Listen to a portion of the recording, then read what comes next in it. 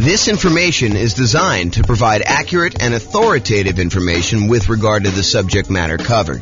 It is offered with the understanding that the presenters are not engaged in rendering legal, accounting, or other professional services. If legal advice or other expert advice is required, the services of a competent professional should be sought. Welcome to the Carey Real Estate Investing and Real Estate Financial Planning podcast. Learn all about investing in real estate in Carey, North Carolina, with a combination of real estate financial planning and modeling with numbers specific to Carey, plus syndicated, more generalized recordings of live and pre-recorded real estate investing classes, not all of them specific to Carey. Be sure to stay tuned after the podcast for a message from our sponsors. Well, good afternoon and welcome, everyone. I am your host, James Orr, and I'm really excited today. Today is going to be a crazy new spreadsheet, new class. And so this class is called Rental Portfolio Return in Dollars Quadrants. It's a new spreadsheet you've got that allows you to track your entire rental portfolio's returns for all of the different quadrants you have: appreciation, cash flow, debt paid out, cash flow from depreciation, reserves, and it allows you to summarize that. Plus, it gives you some extra information about how those different returns are taxed and whether they're cash now, cash later, more speculative, less certain sort of stuff. So like we have like all those different things involved there. So you can go download a copy of the newest spreadsheet at refp.info/RPRIDQ. And RPRIDQ stands for Rental Portfolio Return in Dollars Quadrant. RPRIDQ. So refp.info, RIP, not RIP, RPRIDQ. Oh my gosh. I'll put the link in the show notes. There you go. That's what we're gonna do. Okay, so as we get started, let me kind of give you some background information to understand like what is happening here and why this spreadsheet is so amazing and why you're gonna love it. So the Return in Dollars Quadrant is the trademarked visual representation we have of the different areas of return you get by owning rental property. So this is it on the screen. You've seen this before if you've seen a lot of my stuff, but basically it shows you the 4 different primary areas that you get return when you buy a rental property. The appreciation part of the return, which is the tendency for property values to increase over time. The cash flow portion, which is all of the income you're receiving on the rental property, usually from leases, minus all of the expenses: vacancy, property management, taxes, insurance, mortgage payment, maintenance, all that stuff. We subtract it out from what you're receiving as income, and what you're left over with is your net cash flow after all expenses. And so that's one of the other returns. The third return is debt pay down. If you've got an amortizing mortgage, you're making monthly payments or regular payments on that, then with each payment, a little bit of the loan is paid down and you owe less. The amount you pay down in principal is your return from debt pay down. It's the amount of return you're getting by paying down the loan each particular month, and your equity is increasing by that amount. And then the last one of the 4 primary are the tax benefits, which we typically refer to as depreciation, or in this specific case, we're going to talk about cash flow from depreciation, which is the after-tax benefit you get by owning this particular rental property. And then in the middle, we usually visualize this and show you the total from those 4 areas of return. Now, when we look at that graphic, a lot of times we're like, well, what time period does this cover? And really, it depends. So these can be both forward-looking, as in like we're looking at the returns we're going to get in the next year on a property, or they may be that we're going to look at the returns we're going to get over the lifetime of owning the property. So really, the time periods can be forward-looking, or we can look at this and say, hey, what did I earn in the last year from owning this particular rental property? So it could be backward-looking. The most common that we use is how much will your property appreciate, have cash flow, pay down on the loan, and have tax benefits from owning the property in the form of cash flow from depreciation over the next year. That's the most common version, but we can do any other version you want. We can do over the entire ownership period. We could do the next 11 years as some arbitrary number, or really whatever you want to do. And this is really a, in quotes, pro forma, or the form that this will take, or another fancy way of saying that, another like more common way of saying that is we're guessing what the return is going to be in the next year. Like when we buy a property, do we know what the property will appreciate in the next year? Absolutely not. A lot of times we're guessing as to what that will be. Do we know how much the property will cash flow next year? Well, when we know the lease amount, a lot of times we know the expenses that are fixed on the property, like taxes and insurance and, things like that. But do we really know what the maintenance is going to be on the property? No, we can set aside a fund for maintenance. Do we really know what the property management is going to be on that property? No, we can guess if it's in steady state and the property is kind of just humming along and no real big issues. But there can be unusual things that happen in a property, different maintenance, different vacancy, different property management fees. In fact, there could be other like HOA things, like special assessments and stuff like that. So yeah, we're always guessing, even with like things like cash flow. What about debt pay down? Yeah, in most cases, unless you're making extra payments on the loan, your debt pay down is going to be relatively static. And also your cash flow from depreciation is going to be known because in most cases, unless you're accelerating that or it's ending, we know what it's going to be because you bought the property and you know what it is once you set up the depreciation schedule. So a lot of those things are going to be fixed, but for the most part, those are going to be guesses as to what's going to happen in the future. And we call that pro forma, the form that it will take. And really, it's a fancy way of saying we're guessing as to what the returns are going to be doing that. Now, when you're looking backwards, we know, right? You look backwards and you say, okay, over the last year, exactly how much did this property appreciate? At the beginning, January 1st of the previous year, what was it worth? And then January 1st of this year, what is it worth? And we can look at that exact thing. We can look at exactly how much cash flow we have by looking at what we collected and what all of our real expenses were on the property. We can look at exactly how much we paid down in the loan by looking at the mortgage balance on one date and looking at the mortgage balance a year later on the next date. So we can do those and be very accurate with it, looking backwards, but it's hard to do in the forward, kind of like looking forward into the future. Now, there's a variation of the return in dollars quadrant. There's the normal one where we talk about appreciation, cash flow, debt pay down, tax benefits, and then the total amount in the middle.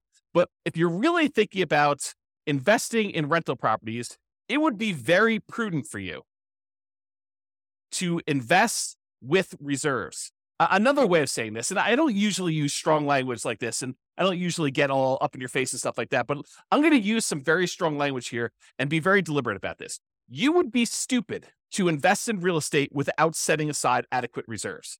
And I feel that strongly about it because you really do need to have reserves for the unexpected things that come up. So if you're like investing in this stuff and you are not taking into account reserves, you're probably doing it wrong.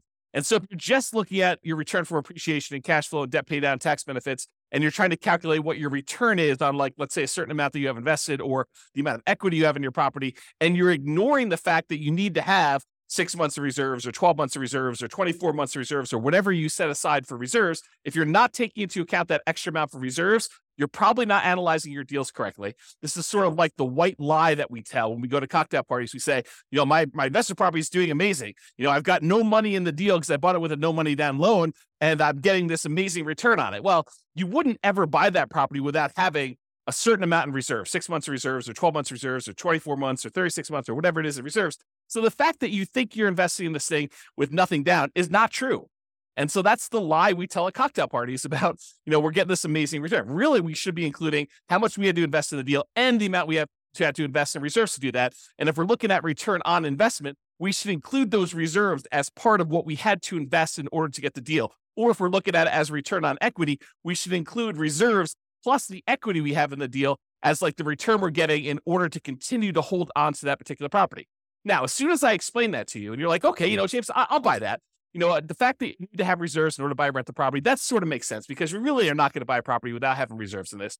Well, as soon as I tell you that, now you have a certain amount of money you have on reserves, we really should look at what we're earning on those reserves that are sitting on the sideline, whether it's savings accounts or CDs, or if we're going to get really risky and do like stocks or bonds or whatever we're going to do in that thing, we can look at the return we're earning on the reserves as an extra return that we are getting by having this property as well. Because if you're going to have the reserve set aside, if you're going to have $10,000 or $20,000 or $50,000 or $100,000 or more, depending on how many rental properties you have and how much you're setting aside in reserves, but if you're going to have that large chunk of money sitting on the sideline, you really should take into account the money that you're earning on that reserve as part of the property. And so whatever you've allocated to a specific property, you should take that return that you're earning on the reserves you have invested elsewhere, no matter what that's invested in, and include that in your return. So we have a different variation of the return in dollars quadrant where we talk about the return we're getting from appreciation. How many dollars the property went up in value? The return we're getting from cash flow. How many dollars of cash flow do we get in that next year, as an example? Or how much do we pay down the loan in that year from debt pay down? Or how much we got in cash flow from depreciation? for owning this particular property. And then in addition to that, the variation with the one with reserves says, how much did we earn on the reserves that we set aside to own this property? And so we have a version of this where we have the 4 primary returns: appreciation, cash flow, debt paid down, tax benefits. And in addition to that, we have an additional one for reserves on the bottom, which is sort of your base of all the things that you kind of need that in order to continue to make this investment elsewhere. And then that gets included in the total as well. So that's why we have a different version for reserves. And that's why you will see on the spreadsheet, there's a section in there for reserves. It's not the amount you have in reserves. It's the return you're earning on the reserves you have set aside in order to own this property. Okay. So there are 2 flavors of reserves. And this is just sort of like by definition. It's like how we define the kind of return in dollars quadrant plus, R6 is the 6-month reserve version and R12 is the 12-month reserve version. But, you could arbitrarily say, hey, look, I'm actually going to set aside 24 months of reserves on all my properties, and I'm going to keep it into a savings account, and which I'm only earning, 1% or 3% or 4% or whatever you can earn at the time by doing that. The 2 flavors we have by default are this 6 months of reserves version, which we assume you're keeping in something really, really safe, like a savings account or a CD or something like that, where you're earning a very small percentage. And we've arbitrarily picked 1% as an example from this. Or you have 12 months of reserves. You have, at least twice as much as you think you might need if you were going to keep it in something safe, but you're going to be able to invest the majority of that in something a little bit more risky, like stocks or bonds. And we're going to just arbitrarily say, not that you're guaranteed to earn 8% in the stock market. We're just arbitrarily going to say you're earning a higher amount. And we picked 8% as just sort of like really rough number to estimate what you might earn in the future by keeping 12 months of reserves on the side. And this class was not intended to be a whole class on reserves. It's really just sort of like touching the surface of this discussion to show you why there are 2 different flavors of the return in dollars quadrant. One where we keep 6 months of reserves and we're earning 1% on that money, and another one where we keep 12 months of reserves and we're earning 8% on that money. And I've showed you 2 different examples of how the returns might look on the same property where you do 6 months of reserves or do 12 months of reserves. And one thing I will point out is the amount you earn from appreciation and cash flow and debt pay down and tax benefits, the dollar amount you earn on all those does not change if you have 6 months of reserves or 12 months of reserves. What does change is the amount you earn on the reserves. And I'm going to pause for the briefest moment and let my puppy out because he keeps on coming over to me and then he walks over to the door and he's getting to be old. He's like 15 years old. So 1 second.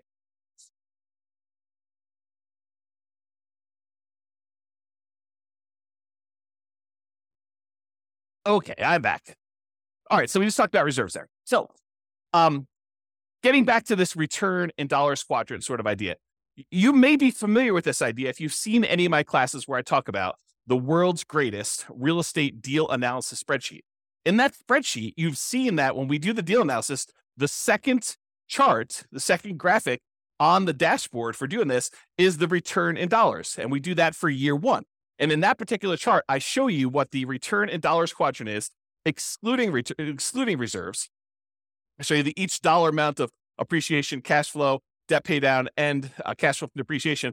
Then I also show you the returns for return in dollars quadrant for R6, which is the 6 months of reserves earning 1%. And then finally, I show you the RIDQ plus R12 for 12 months reserves at 8%. And I've highlighted those in red there. You can download a copy of the world's greatest real estate deal analysis spreadsheet. If you haven't seen it before, just go to refp.info and you can download a copy. Just put in your email address and they'll email you. The system will automatically email you a copy. It takes a couple minutes to do it, but it's automatic and it'll happen for you there. So really, when you're looking at the spreadsheet, we've got this on there and you're used to seeing it in this form, but we show it in different ways. Sometimes we'll show it as like this graphic, or sometimes we'll show it as a square with, the 4 different things with the total in the middle. Sometimes we'll add reserves on the bottom. Sometimes we won't. And so you could see all of those on there on the dashboard. If you want to see more than just year 1, you can always go to the overrides tab in the spreadsheet. There's more than one tab for the spreadsheet. The first tab is really the dashboard with all the inputs, the most basic inputs that you can do for like 99% of all your deal analysis. You kind of use the front page for that. But we show all of the details and allow you to override any number at any point in time on the overrides tab. And you could see the return in dollars for subsequent years, all the way through, I think, year 40, if I'm not mistaken. So you could see all that on there if you want to go to the overrides. Okay, so that's how you do it. And that's what you normally see if you were looking at one deal that you're analyzing. So if you want to go look at a particular property that you're considering buying or a property that you already own, you want to just run it through the deal analysis spreadsheet, the world's greatest real estate deal analysis spreadsheet, then you can go see that. But what if you want to see all of your properties? What if you wanted to see what the return is for appreciation for all the properties you own, or the cash flow for all the properties, or the debt pay down, or the return you're getting on reserves, or the return you're getting from cash flow from depreciation, or what the total amount you're getting for all these are?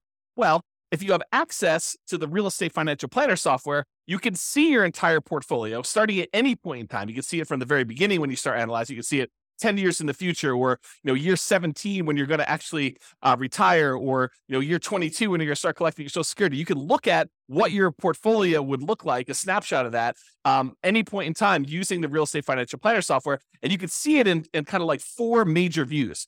The first view is you can see it in this sort of like stacked column where each individual property, it shows you the breakdown of how much you're getting in appreciation, how much you're getting from cash flow, how much you're getting in debt pay down, how much you're getting from cash flow from depreciation, how much you're earning in reserves. And it shows you each individual property stacked side by side so you can compare them very easily and see what they are. Or you could see any individual property using the more traditional kind of like graphical 4-quadrant thing with the reserves at the bottom, showing you the total amount and how it breaks down for each one of your different returns, the dollar amounts you're earning from each of those. And in addition to that, if you're like, hey, I want to just see one number for my entire portfolio, all the rental properties I own at that given time, we have a version of that return in dollars quadrant, where it sums up all of the appreciation you're getting from all of your properties, all of the cash flow you're receiving for that entire year for all of your properties, all the debt pay down, all of the tax benefits or cash flow from depreciation, all the amount you're earning in reserves, for a total amount in total for all of your properties in your portfolio. And then, of course, if you'd rather see it more of like a table format, we've got that view as well in the Real Estate Financial Planner software. And you can access that. Just go to refp.com or realestatefinancialplanner.com, and you can access that software if you have access already. But what if you don't have access to that? Well, that's why we are introducing the rental portfolio return in dollars quadrant spreadsheet. This works in Excel, might work in Google Sheets. I don't know. I didn't test it there. I can't guarantee it might work in whatever the Apple version of Excel is, but I built it in Excel, and that's what we designed it for. And so I know that it works there. But really what this does, it allows you to go in here and enter in all your different properties, then write down all the different appreciations you have for each individual property, all the cash flow you're earning from each individual property, all the debt pay down you're estimating you're going to earn for that particular year, all the cash flow from depreciation you're going to get, and how much you're earning on all the different reserves. Then it will total up how much you earn from all of those things by property and give you totals for all the appreciation for all the properties, all the cash flow from all the properties, all the debt pay down, all the cash flow from depreciation, all the reserves, and then the total for everything for all properties as one big number at the end. And in addition to that, we kind of break down, which I'll go over here in some detail here, about when you receive the money and whether it's speculative type of return or a more certain type of return. And I've also added something that I don't think I've added before on any of our spreadsheets. I think this is new. I create so much stuff, sometimes I forget what I put in other things, but I think this is brand new. When it is taxed, so all the different returns and when they become taxed and how they are taxed, because different returns are treated differently from a tax perspective. And so we'll go and we'll look at all that, but I just want to show you what the spreadsheet is and we'll go over details. So how do you use this spreadsheet? Super, super easy, super simple. I tried not to make it really complicated. I may in the future combine different spreadsheets and make them all interact and stuff like that. But I wanted to keep this super straightforward for somebody who's just like, I just want to see the return in dollars quadrants. I just want to look at that. So instructions are this. You enter in your property address. You pick a time frame. Usually it's going to be what's going to happen in the next year, but it doesn't have to be. It can be like, hey, what happened last year or what's going to happen for the next 10 years with this property. You decide what period of time you want that to be. And then you enter in your estimated numbers for appreciation, cash flow, debt pay down, cash flow from depreciation, and the amount you expect to earn on your reserves for that particular property. And then you update this as frequently as you desire. So you want to do it once a year? Great. You want to do it every month? Great. You want to do it every 6 months? Whatever you want to do, it's designed for you to use as a tool, as a little dashboard for you to keep track of how your properties are performing when you do this. Okay. So that's as simple as the instructions are. And then it does some calculations for you and helps you and displays it in a really nice way. So let's just talk briefly about how you're going to calculate some of these things for the different things you're going to do there. Let's first talk about appreciation. For putting in the number for appreciation, you enter in your property, you decide you're going to do for the next year in the future. For doing appreciation, you usually take the value of the property and you multiply it by what you're estimating the appreciation rate will be. So for example, if you had a arbitrary number, $250,000 property, and it was expected to appreciate at 3% per year, you take $250,000 and you multiply by 0.03, and you'd get $7,500 is what you expect that property to go up in value in the next year. That's the only way you calculate it. It's really simple to do that. If it's 4%, you use times by 0.04. If you think it's only going to go up 1%, you do 0.01. If you think it's going to go down in value, you can multiply it by negative point something. So whatever you want to do, you can do it that way. If you want to get fancy and you're kind of like an advanced Excel person, you could totally use a formula here. You could use equals, and then you put the price in there and you multiply it by whatever the percentage you've gotten there is, and it will then calculate what it happens to be. Then at the end of the year, you come back in and you write down what the new value is, and you could change the appreciation rate. You just kind of keep updating your formula if you decide to do it that way. That's appreciation. Cash flow. What we usually do for cash flow is you take the estimated cash flow after calculating all your expenses, like, vacancy, property taxes and insurance, property management, any utilities that you're paying as the landlord. You don't include tenant paid utilities, any maintenance on the property, and your mortgage payments if you've got any of those. So for example, you might have a property that has $200 per month cash flow after all expenses, and you enter that $200 times 12 to get a yearly amount, or about $2,400 for the year as an example here.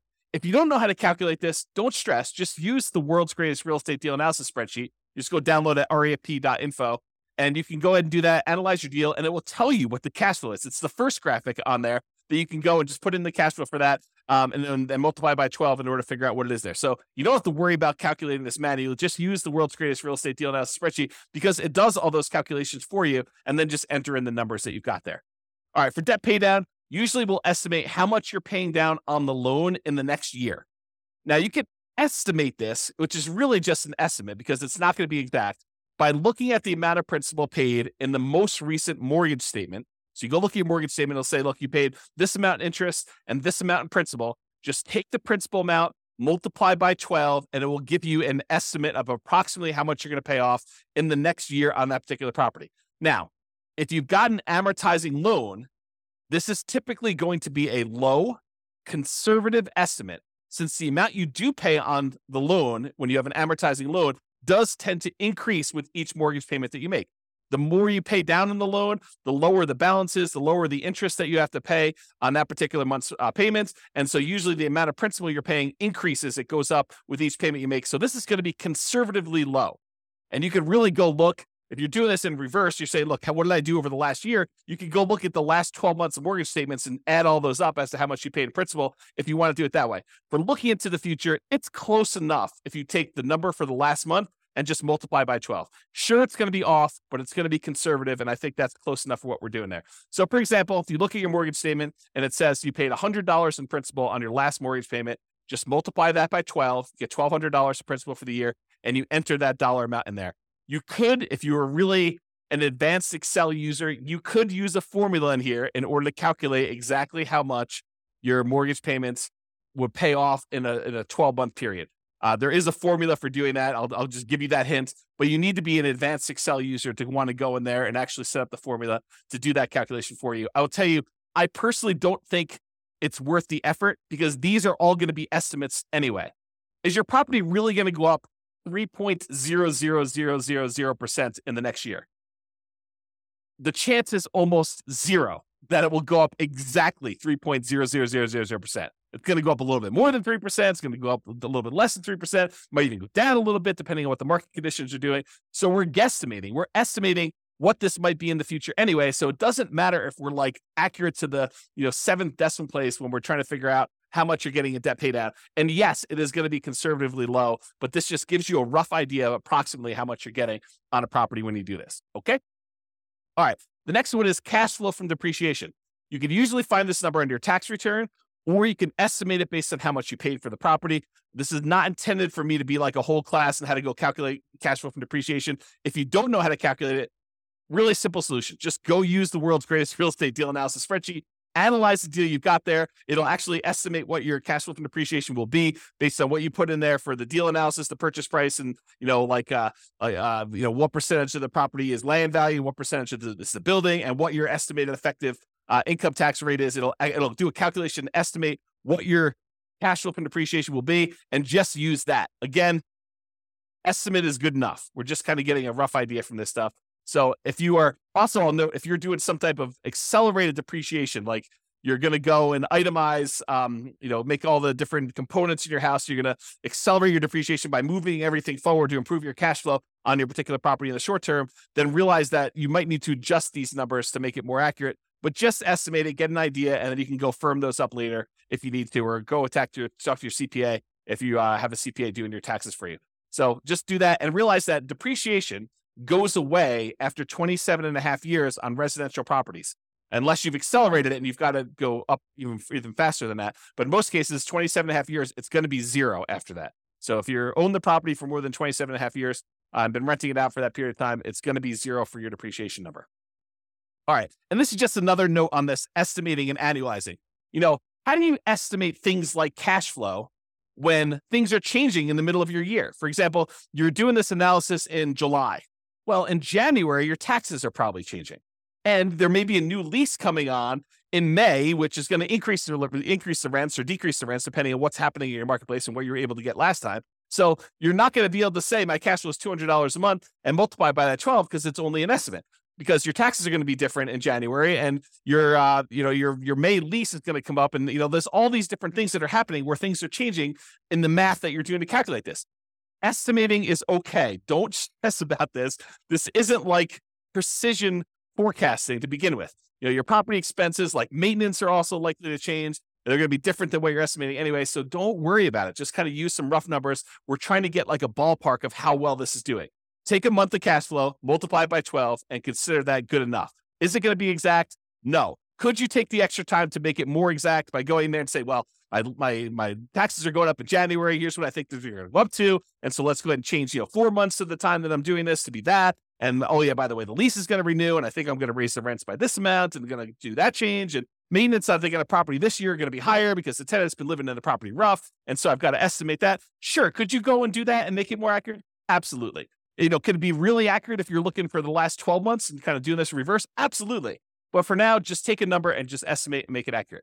Now, once you got all your properties entered into the spreadsheet, what's great about this is now you can actually look at it and say, okay, where should I put in my effort? Where should I go and apply all the 88 different strategies we've got for improving cash flow on a rental property? And you've got the kind of like how to improve cash flow 88 strategies all on the screen right now if you're watching the video version of this, and you can see or go listen to all the other classes we've done on how to improve cash flow. But you can look at the ones where cash flow is struggling and look and focus and say, okay, well, these ones are great. I don't necessarily need to focus on those, or maybe I want to focus on those because those will be the easier ones to improve. But you can decide which ones to focus on and which ones to apply the 88 strategies to.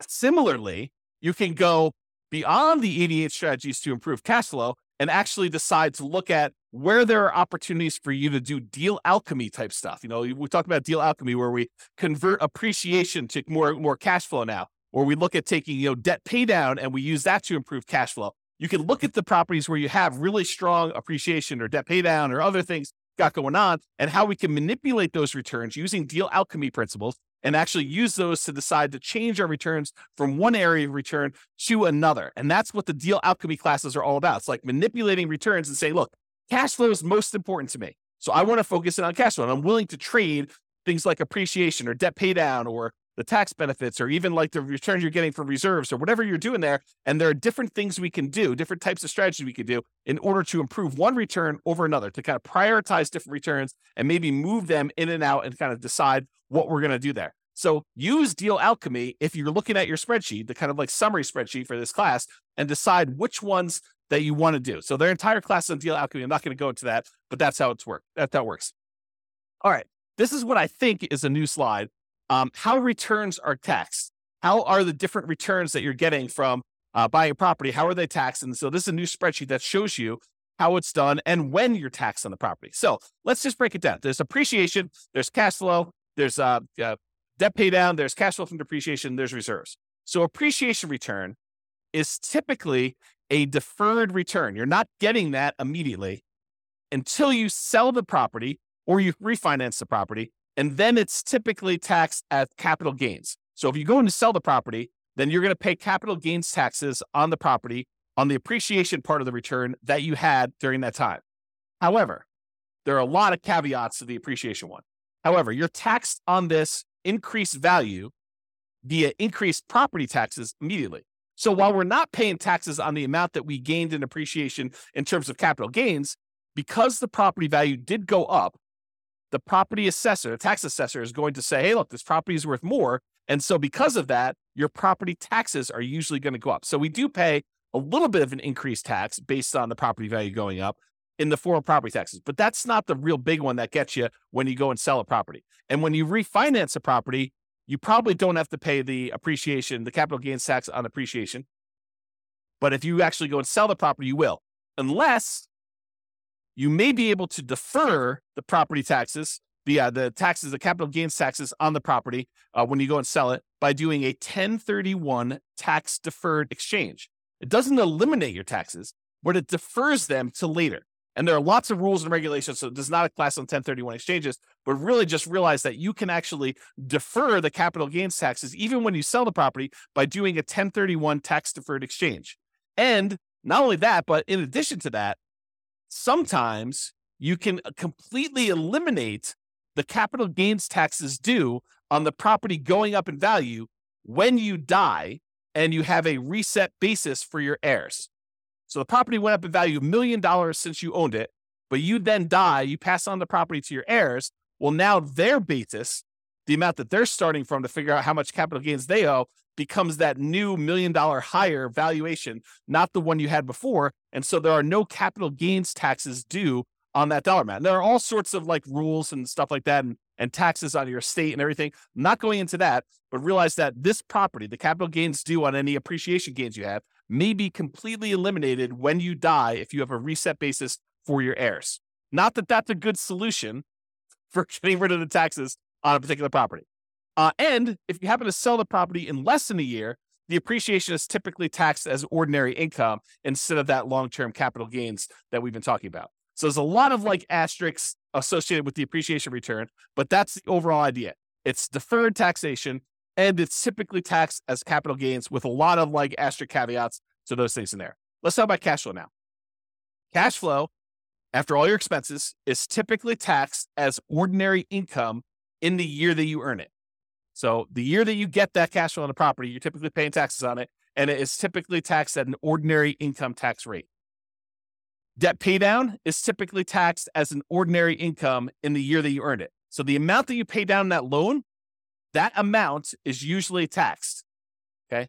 It's some people consider it part of the cash flow number, right? Like the amount of money you're getting minus the expenses, because you can only subtract the interest as an expense. You can't subtract the amount you pay in principal. You can't subtract the full mortgage payment. You can only subtract the interest part of the mortgage payment that you're paying. So the amount that you pay down in principal is actually a weird version of cash flow in the sense only of taxation. Okay. So really the amount you pay down in principal on the loan, that is typically taxed as ordinary income in the year that you earned it. Cash flow from depreciation, this is typically applied in the year that you earn it, and it reduces the qualifying ordinary income that you have. So it's a way of reducing the taxes you would need to pay. And there's lots of caveats and exceptions and rules related to this. But generally, certain qualifying income can be reduced by the amount of gross depreciation. And if you figure out how much that gross depreciation was, you multiply it by your tax rate, you could find out how much extra money you have in your pocket at the end of the year by not having to pay those taxes in. And that's what we're calling cash flow from depreciation. It's the dollar amount that you didn't have to pay in taxes by owning this rental property. Okay. And so that's how that is taxed. Usually the year it's earned, and it reduces an ordinary income. Now, there is a weird thing also about cash flow from depreciation, and that is if you don't take it, they assume that you did take it. So it's not like you could just opt out. And if you don't qualify to take it, in many cases, you can hold that over. You can kind of like set it aside and take that deduction later on when you do finally qualify for it. So it's not like once you can't take it in that year, you lose it. You can actually set it aside and kind of like budget for it. Talk to your CPA or tax advisor about how that works for your specific situation. And then finally, the returns from reserves are typically taxed as ordinary income in the year that it was earned. So if you have money in a savings account, or you have money in CDs or the stock market, and you're earning on that particular money, you're getting a return on that, that's typically taxed as ordinary income in the year it's earned. Now, again, seek a professional to verify this for your situation. I am not a tax expert by any stretch of the imagination. I've had zero tax training, but this is just like my knowledge of the topic. So as a starting point for you. All right. Next two things on the spreadsheet. These are like on the bottom here. You can kind of see. So it is the when is this money received? Not all of the returns you're earning are received immediately. Some of them are received later. Some of them are received like right now in the year that you're earning them. So the some returns you receive right away, which we call cash now returns, you get that cash now, so you're earning it right away, is cash flow from the property. The cash flow from depreciation, those tax benefits you get by owning the property, you get that in this year for the taxes that you do. And then also the returns you're getting from reserves. So those are the three areas of returns, the three returns that you get to keep now. You get to earn this year or this month that you get whenever you kind of receive those. And depends on how you structure everything. But really, it's like you're not delayed in getting those. Now, some returns you receive when you sell a property or when you refinance a property, we call those cash later returns. And those tend to be appreciation, the tendency for property values to go up over time, and paying down the loan, debt pay down. Really, what we're talking about is accessing the equity in your property. When property values go up and you owe and the loan goes down, the amount of equity you have in your property actually increases. And then how do we get at that equity? Usually we get that equity either by selling the property or doing some type of cash out refinance. And so in order to get access to that cash later returns, the equity you built up in the property, you need to wait a while. You need to sell the property or refi it. Okay. So that's when you receive the money. So you can see the total amount for cash flow, total amount for cash flow from depreciation, total amount from reserves. And then it will sum up all those and show you that in this particular example, $12,960 between all three of these returns is how much you're receiving in your returns for cash now. And then a much larger amount is cash later. This is a lot of times why when people talk about real estate, they refer to it as a wealth building asset because a lot of the returns you're earning are cash later returns. You're not getting this in year one unless you're doing some weird deal alchemy where you're able to move the returns from cash later up into the cash now. That's part of what's happening with deal alchemy. You're manipulating the returns like appreciation and debt paid out, and you're deciding to move it into returns like cash flow. And that's how it's think about manipulating it. We're moving it from cash later to cash now. And it's not always a one-to-one trade, as I talk about a lot in deal alchemy. Okay. So you get the idea about when you receive the money. Speculative or certain. So some returns are more speculative, uncertain. They're more market dependent in nature. We don't know really what's going to happen. For example, do we know how much a property is going to go up in value in year one? Absolutely not. It's purely a guess. We think it's going to be 3%, could be 24%, could be negative 24%. We really don't know.